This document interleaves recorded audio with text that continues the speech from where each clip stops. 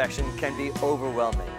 Rather than attempting to become flawless in the eyes of others, we need to find what is most important to us and the values we hold dear, and let those values settle our worries. You see, worrying about perfection won't change opinions or improve our situation. Worry only takes away from our quality of life and causes those close to us to wonder if they might be the cause of our stress. Dale Carnegie noted that our fatigue is often caused not by work, but by worry, frustration, and resentment. So let go of perfection and instead find joy in your daily living.